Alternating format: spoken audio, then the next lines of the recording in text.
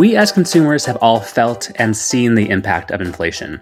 Groceries and gas are more expensive than they were at the beginning of the year. Average rents and home prices are way higher than they were a year or two ago. All of these price increases may be leaving you with less money in your bank account at the end of the month. So when's inflation going to slow down? And what can we do until then? We'll get into all of it this week with a guest. Welcome to the NerdWallet Smart Money Podcast, where we answer your personal finance questions and help you feel a little smarter about what you do with your money. I'm Sean Piles. And I'm Liz Weston. Do you have a money question of your own? We want to hear it. You can leave us a voicemail on the Nerd Hotline at 901-730-6373. That's 901-730-NERD. Or email us your voice memos at podcast@nerdwallet.com. Written questions are fine too, but we really like hearing your voices. Before we get into this episode, I have a quick call out for our listeners. First of all, I want to say thanks. Thank you for all of the thoughtful and truly nerdy money questions that you send us. We listen to and read all of them, and Liz and I get a lot of joy from answering them. And we're always working to improve the show for you, which is why I have a quick favor to ask. We are running a 2-question survey, and we want to hear from you. You can find a link to the survey in the episode description. Please take a couple of seconds to fill it out. We really appreciate it. In a few minutes, we'll be joined by Darian Woods from NPR's show The Indicator from Planet Money to talk about all things inflation. But first, we're going to spend our This Week in Your Money segment on a dicey money question: how and when to lend money to your loved ones and how to draw boundaries around it when you need to do it. Yeah, let's get into the topic because I think a lot of folks are having a friend maybe ask them for money. They might need to ask a friend or family member for money now that things are so much more expensive given inflation right now. So we wanted to discuss attitudes around giving and receiving money from those that you're related to or those that are close to you in your life. And we also wanted to talk about different ways, just logistically, to give money to your family and friends. Yeah, this is sort of a perennial topic. I think it's become more important right now because a lot of pandemic-related support has gone away. The extra childcare credit, even the extra unemployment benefits that were there, the rent protections have gone away. So some people are really scrambling. Right.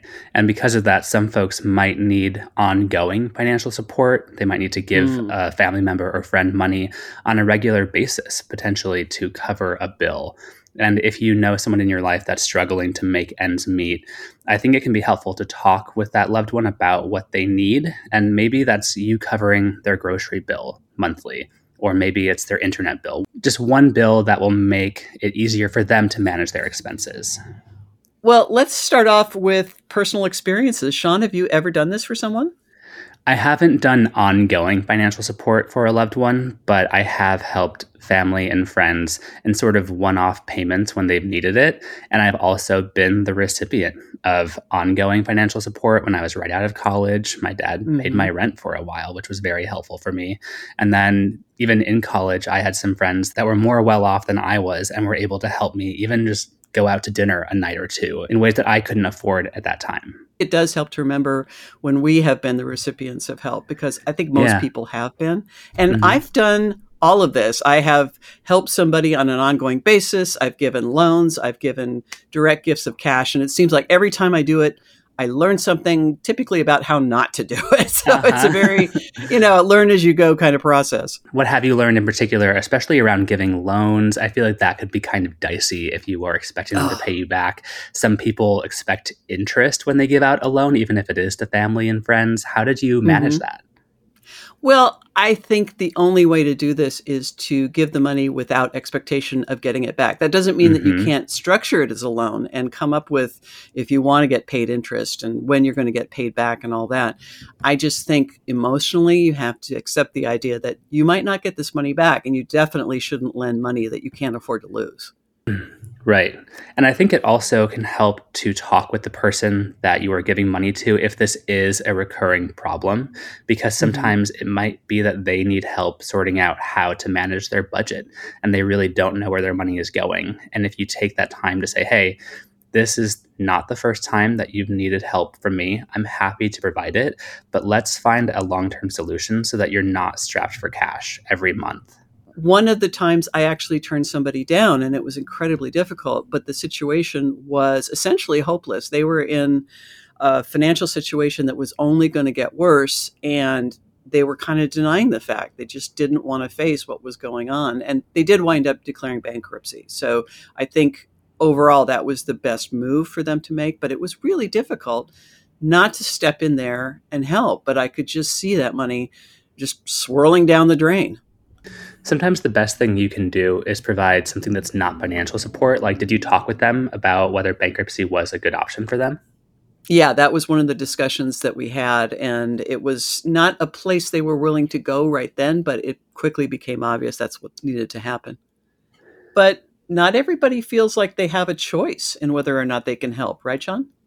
Yeah, this is especially true for a lot of first or second generation Americans where their families may have made a lot of sacrifices coming to this country. They put them into great schools so they could get a good education. And now that they are adults in the professional class potentially or earning a regular income, their family says, hey, it's kind of time to return the favor because we gave you so much. And due to their family bonds, it's not really an option. They feel obligated to do so, and understandably so. There can be real tension here. People can feel a real obligation to help somebody when they might not be able to freely do that. It might be detrimental to their own financial situation. Well, yeah, it's really important to make sure that if you are being asked to give someone money, that you can afford to do so. You can't let someone else needing money not allow you to cover your own rent, for example. Think about your hierarchy of needs. Yes, you really want to help these people in your life that you care for and you love. But if you aren't able to get your own bills sorted, then that can make a bad situation worse for more people. It kind of spreads this financial instability, which can be very precarious. Yeah. Well, maybe we should talk about the logistics of how to set this up if it's going to be ongoing or one time. Venmo and Apple Pay are two of the fastest and easiest ways for me to share money with my friends and family. I use it all the time. And that way you can just send the money directly. But typically you will have to set it up each time. It's not like you can have a monthly Venmo schedule that goes out. You're going to have to do it every single time you send them money. Which may be a good thing because you'll be thinking about it every time you send that money. And also for folks who are sending money back to their family that might be in a different country, if you're sending money internationally, it's important to watch out for high fees. NerdWallet actually has a roundup of the best ways to send money internationally so you can avoid those expensive fees. It's also important to talk about how long the support will last. If it's ongoing, what is the end point? Again, if you're supporting parents in another country, it might be for the rest of their lives. But for most other situations, you probably want to have a point at which you say, okay, this is going to be done. Like if you're trying to help somebody get on their feet. Yeah, and that can be a certain amount of time, maybe 3-6 months. It can also be based on a milestone, like you're getting a job that pays you X amount of money, X number of hours a week. That way you can know that the person is making enough to cover their own needs. And communicating that clearly is super important so you both understand the parameters. Speaking of communicating clearly, Sean, how do you say no? I mean, have you had to do that? I have been fortunate enough to not have to say no to people because when I have been asked for money, it has been pretty infrequent and I've been happy to help because I've been in a position to do so. But it can be really challenging when someone needs your help and you either don't want to give it to them because they are not in a place to understand what this money means to you. They're kind of asking more than they should, basically, or you just aren't financially in a place to do it. So it helps to be really direct and clear, again, around expectations and where you are personally and financially and where you think they could be. But then you can also turn to offer different types of support, maybe helping them get set up with unemployment assistance. You can also direct them to call 211 for housing assistance and other public benefits in their area. Basically, try to pivot that person to someone who can provide the help that you're not able to give them. And if your decision is no, you really don't have to explain that. That's something to keep in mind. You know, no is a complete sentence, and something as simple as I can't do that is, again, a complete sentence. You don't have to go on and on explaining because that just brings up reasons for the person to argue with you. So see, that is my issue. I always feel like I need to give a very fully articulated explanation for why I can't do something.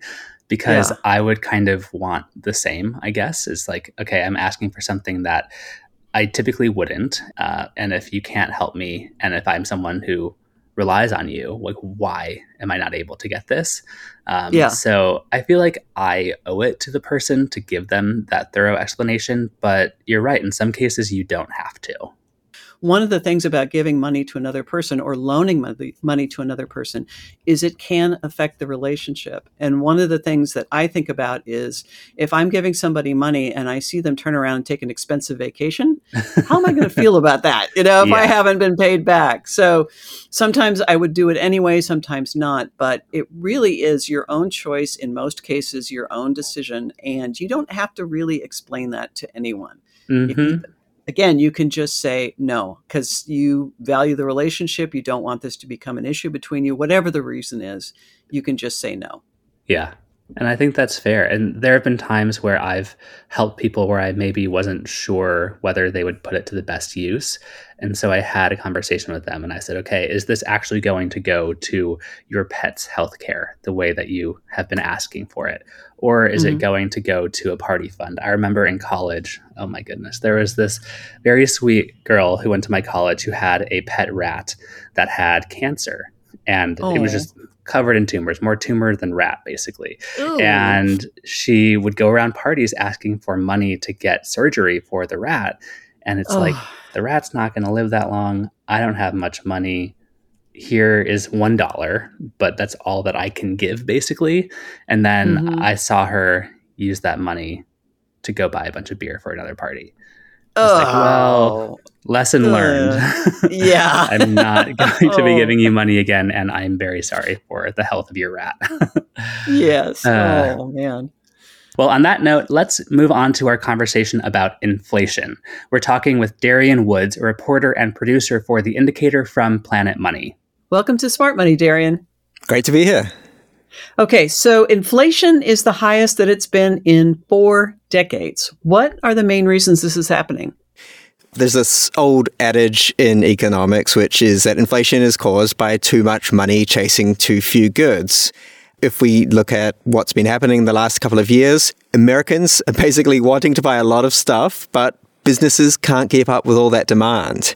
A lot of Americans have been cooped up in their houses for a couple of years. They had some stimulus checks. That's a pretty common narrative. And they were trying to buy things for their house to keep them comfortable during quarantine, but they couldn't quite get them because of various issues related to the pandemic. Exactly. So we've heard the story many times before, but we can kind of think about it by basically breaking it into 3 different categories about why this is happening. We've got changing spending patterns specific to the pandemic. There's also the government spending, especially with the stimulus bills over the last couple of years. And we've seen the low interest rates and the action by the Federal Reserve Bank. And these 3 things have really fueled that demand. Yeah, I've also heard some folks postulating that a certain amount of the inflation is due to what they deem corporate greed. Basically, some companies jumping on the bandwagon of inflation and saying, hey, other things are more expensive. Why aren't our goods? So let's do it. What are your thoughts around that? Is that actually happening from what you can tell? It's a really subtle story.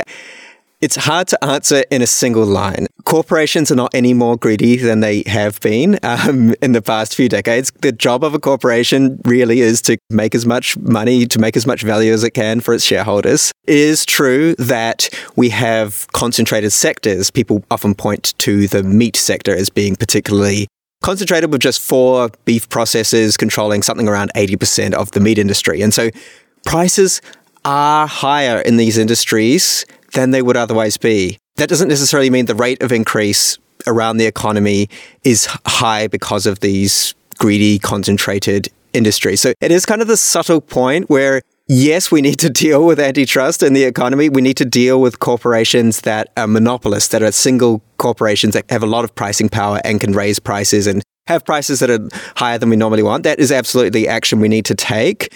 But most economists would tell you that the drivers of inflation are actually just a lot more boring. That it's just action from the Federal Reserve Bank. It's a lot of stimulus spending. It's all the supply chain issues and spending pattern changes due to the pandemic. There's not so much like a superhero story about the individual against the corporations, but really those seem to be the main drivers. Well, you mentioned the Fed, and they are raising interest rates to try to cool off inflation. How is that going to work? When Fed raises interest rates, it makes borrowing more expensive, especially for short-term loans. So that is adjustable rate mortgages. It's if you're borrowing to buy a car. If you're a company that's borrowing, these have a very direct link with the Fed's interest rates. And that just means businesses are going to expand less than they otherwise would. It means people aren't going to borrow as much to buy it. There's this cascading effect of economic activity that is pulling back, and that then businesses are just going to not have as much pressure to raise prices. And the real challenge for the Fed, which you may have heard around the financial and economic newspapers around the world, is can the Fed do this without causing a recession? And that's going to be a huge challenge. The soft landing, as it's been called. The soft landing, yeah. Because the idea is that if the Fed raises interest rates too much, that could cause companies and people to really shut down on spending. And that's what triggers a recession, right? Exactly. And the Fed may well have to cause a recession to meet its objectives if that is what is required to bring price inflation to around 2% per year. Do we have an idea of when we'll know whether or not the soft landing has been achieved or if we're slipping into a recession? I think that this is just going to be one of these things you just have to constantly monitor. I mean, recessions are not even counted, until after the recession sometimes. So it is one of these things that we'll just have to keep monitoring unemployment rates. We'll have to be monitoring all the kind of labor market data that we get every month from the Bureau of Labor Statistics in particular, all kinds of indicators. Maybe check your local podcast to see how the Fed's big task is working out. Hey, Darian, you mentioned beef prices. So let's talk about food prices in general. They just seem a lot more volatile than they have in recent years. What is behind that? What's causing that in general? And are there certain categories that seem to be more volatile than others? Groceries are going up in price more than goods and services as a whole in the economy. Groceries are up 10% this year. So if your grocery bill was $100 last year, it's now $110 for the same goods. And food is a pretty volatile sector. You've obviously got the seasonal effects every year, and weather is changing. With climate change, you've got floods and droughts and maybe even bumper crops in some areas. Things are just shifting around a lot. Added to that, you've got a very sophisticated commodity market making bets on the price of wheat next year. And that can mean that economic news travels faster into the price of a bushel of wheat. On the flip side, this advanced commodity market actually stabilizes in some sense, because when those price signals are fed through into the price of wheat, a wheat farmer has more of an incentive, say, to plant crops this year, and they can see that impact very soon. And so food is a pretty volatile sector. The wholesale prices for food, that's even more volatile. And we're seeing huge price increases. Like international global food prices are at record highs. The price of food traded internationally rose 34% last year. Wow, that's huge. It is. And that hasn't even factored the war in Ukraine, which, as we know, will have a huge effect, already is having a huge effect on wheat in particular, as well as soybean oil, other things like that. Well, actually, the stat may include a little bit of the war in Ukraine, but it was rising even before that. And so we're seeing a perfect storm on top of a perfect storm. Even before the war in Ukraine, we were looking at things like weather fluctuations. We've seen droughts in the American West. We've seen meat processors during the pandemic have hundreds of their staff even die from the coronavirus early on, and thousands become sick, and just these work environments becoming less attractive. We've seen immigration decline in food sectors, not just in the US, but around the world. And agriculture is a sector that often relies on migrant or itinerant laborers who are sensitive to borders shutting down. So we've seen these effects added on to the normal pandemic supply chains. Plus the price of oil is maybe an under-recognized factor in the price of food. We've seen high oil prices over the last year or so that have driven up the price of food. And how does that work? both from transportation. Obviously, trucking is going to be more expensive, shipping is going to be more expensive, but also through fertilizer. The price of natural gas is correlated with the price of oil, and natural gas is an input into fertilizer. And that has ricochet effects everywhere around the world. It means that the harvests are going to be less if we have less fertilizer. Right. And I feel like food prices are one of those moments where issues that can seem very far away from home and somewhat nebulous become very concrete and affect people's budgets very close to home. And a lot of folks will change the way they shop when things get more expensive, use coupons, buy store brands. But if a lot of folks are already doing that and are still up against the wall, what happens to them when budgets are tight and inflation gets really high? What do they do when they don't really have enough money to cover everything they need? Yeah, I mean, food inflation and inflation in general is very hard on people with low or fixed incomes. There's just less wriggle room to absorb the higher prices. Like, I have a steady salary. I can move from organic bananas to regular bananas. But if you're already buying regular bananas, like, where do you go from there? It's really precarious. And it's mentally taxing as well, thinking about all these different price shifts. And that is just going to be harder when you're on a lower income. Figuring out, okay, maybe beef is extremely expensive. Do we move to eggs, for example, although those are going up too? I looked through the decomposition of price rises, and there is some hope in the potato and tomato sectors. So if you want a tomato potato soup, you've got opportunities there. But this is just going to be all the more harder the lower your income is. And anecdotally, I've heard that the lines at food banks are getting longer. Fewer people have money that will cover their monthly budgets. And it seems like it's only going to get worse over the coming months. I've heard those stories too. Yeah, I haven't seen data, but I've heard those stories too, which is very concerning. And I don't want to downplay the really tough decisions that are being made by low-income Americans right now, but it's even more stark when you look at low-income countries around the world. So let's take sub-Saharan Africa, where many people spend half their income on food, and that compares to about around 10% here in the US. So this situation of rising food prices is just going to be devastating for people in these poorer countries. Well, I remember in one episode of your podcast, you talked about the conflicts that rising food prices can contribute to, like political uprisings, things like that. Yeah, so we spoke with an expert in peace and conflict studies, Ida Rudolfsson. She's at the Peace Research Institute, Oslo and Uppsala University. And she pointed to the Arab Spring in 2011, where a lot of people were rising up against their governments in places like Egypt and Libya and Syria. And the corrupt and authoritarian rules of the governments was the main reason for these protests. But a key trigger in all of these protests was higher bread prices at the time. That's really interesting. And one thing that I found fascinating is she said it was almost like this tacit bargain that, yes, you're going to have less freedoms under this dictatorial rule, perhaps, depending on where you were, but you will have a stable standard of living and the price of food, your price of bread, literally, will be cheaper than it would otherwise be. And Darian, you mentioned oil prices earlier, and one thing that gets Americans really angry is when they have to spend a ton of money fueling up their cars. So could you talk a little bit about what factors affect fuel prices and what we can expect in the next few months? The situation at the moment really is all about supply. You've had the Russian invasion of Ukraine and the sanctions that the US is putting on Russia. These have contributed to prices ratcheting up. But here we need to remember that oil prices were pretty high before the invasion too. We had oil-producing nations, OPEC Plus. They've been keeping supply relatively tight. They're not expanding to meet the demand that you might get in a free market for oil. And then we've got in the US, which is not part of OPEC Plus.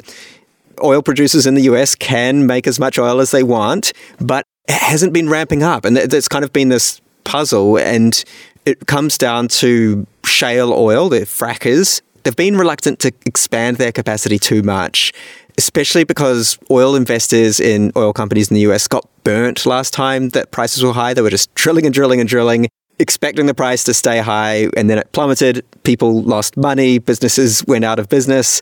And so oil investors were saying, hold back, don't drill quite so fast. But now we've had prices probably stay up to a level, post the Russian invasion of Ukraine, where prices are pretty high. And it is probably, for these American oil companies, probably worthwhile to start finding that oil again. But it's not going to be that easy because there's a whole industry of support staff and organizations that keep the fracking industry going. And when a lot of them went out of business or lost their jobs in 2020, it's just going to be very slow going to get them all started again. Oh, I can remember when that was ramping up, like in North Dakota, they were desperate for workers and trying to get people to move from all over the country. So I can imagine that's true. Once they've left North Dakota or whatever, getting them back is going to be tough. Oh, it really is. If they've been burnt once before. But overall, we are seeing a slight moderation of oil prices. But in the medium term, I can't really see a quick resolution to this, barring something like a breakthrough deal with Iran. It's hard to see the tight oil situation easing in any lasting way very soon. Right. I've heard oil prices being described as rising like a rocket and falling like a feather. And I think we've seen that play out so far, where they shot up pretty quickly. And despite steps taken by the Biden administration in the past couple months, not much has changed. Yeah, we'll see. Something else we wanted to talk about, Darian, is the car situation. And this affects me personally. I'm going to have to replace a car this summer, which I really did not want to do. A lot of us could not have imagined a world in which a used car could cost more than a new car, or that you couldn't get exactly what you wanted just walking onto a lot. Can you talk about the factors that are going into car prices and when we can expect that to get better? Yeah, I mean, this has really thrown off what seems to be an ironclad law of economics, which is that your car is going to lose a bunch of value the minute you drive off the lot. Exactly. I count on that to buy, like cheap used cars. And up is down, down is up. It's a weird situation. Yeah. I have been looking through production reports and what the car companies are saying, and I don't know, all this together doesn't really make me super optimistic that this is going to go away anytime soon. Semiconductors, the chips for cars are still in really short supply, along with all the other supply chain disruptions due to the pandemic. I guess you can take the long run view. You can look through history of decades and decades of cars getting cheaper and cheaper to make, and they can make higher quality cars for less. The last 2 years have been this real anomaly. So look, I don't have a crystal ball about how long this is going to take. It would be very hard to game the purchase exactly. So I think if you can wait, it could be worth waiting a bit, but also, it's not going to be soon, in my opinion. But that said, used car prices have very slowly started to go down. So that might be a glimmer of hope. Okay. Well, at least there's a little bit of good news in there. Yeah. So Darian, how are you personally coping with inflation? Is there one area that's hitting you the hardest that has kind of brought the things you talk about in your work at a macroeconomic level down to your daily reality? My life is a little bit insulated from inflation because I don't have a car and I also don't eat meat. So those are two things in particular in the CPI index, the consumer price index, that have gone up quite a lot. So I'm lucky in those two regards. But when I am booking my summer vacation, I want to go to Utah, and I'm looking at these car rental prices, and I got to say, my stomach is turning a little bit. Yeah. And tickets for flights alone have gotten more expensive lately. I was recently in that situation of trying to book travel, and I was expecting the flight to be a couple $100 less than what I ended up paying. And I believe it was due to the fuel. We've also learned at the Indicator that pilot shortages are also a big problem, and air attendant shortages are a real big problem too, coming out of the pandemic. Oh, interesting. Well, we do have articles on the site about how to get a rental car for cheaper and also how to use rewards to get flights. So maybe those will be helpful for you, Darian. I will do a little bit of research on the NerdWallet website to figure this out. Well, Darian, thank you so much for joining us on the Smart Money Podcast. It was great to talk with you. It was a real pleasure. Thank you for having me. And that's all we have for this episode. Do you have a money question of your own? Turn to the nerds and call or text us your questions at 901-730-6373. That's 901-730-NERD. You can also email us at podcast@nerdwallet.com. Visit nerdwallet.com/podcast for more information on this episode. And remember to follow, rate, and review us wherever you're getting this podcast. And here is our brief disclaimer, thoughtfully crafted by NerdWallet's legal team. Your questions are answered by knowledgeable and talented finance writers, but we are not financial or investment advisors. This nerdy info is provided for general educational and entertainment purposes and may not apply to your specific circumstances. And with that said, until next time, turn to the nerds.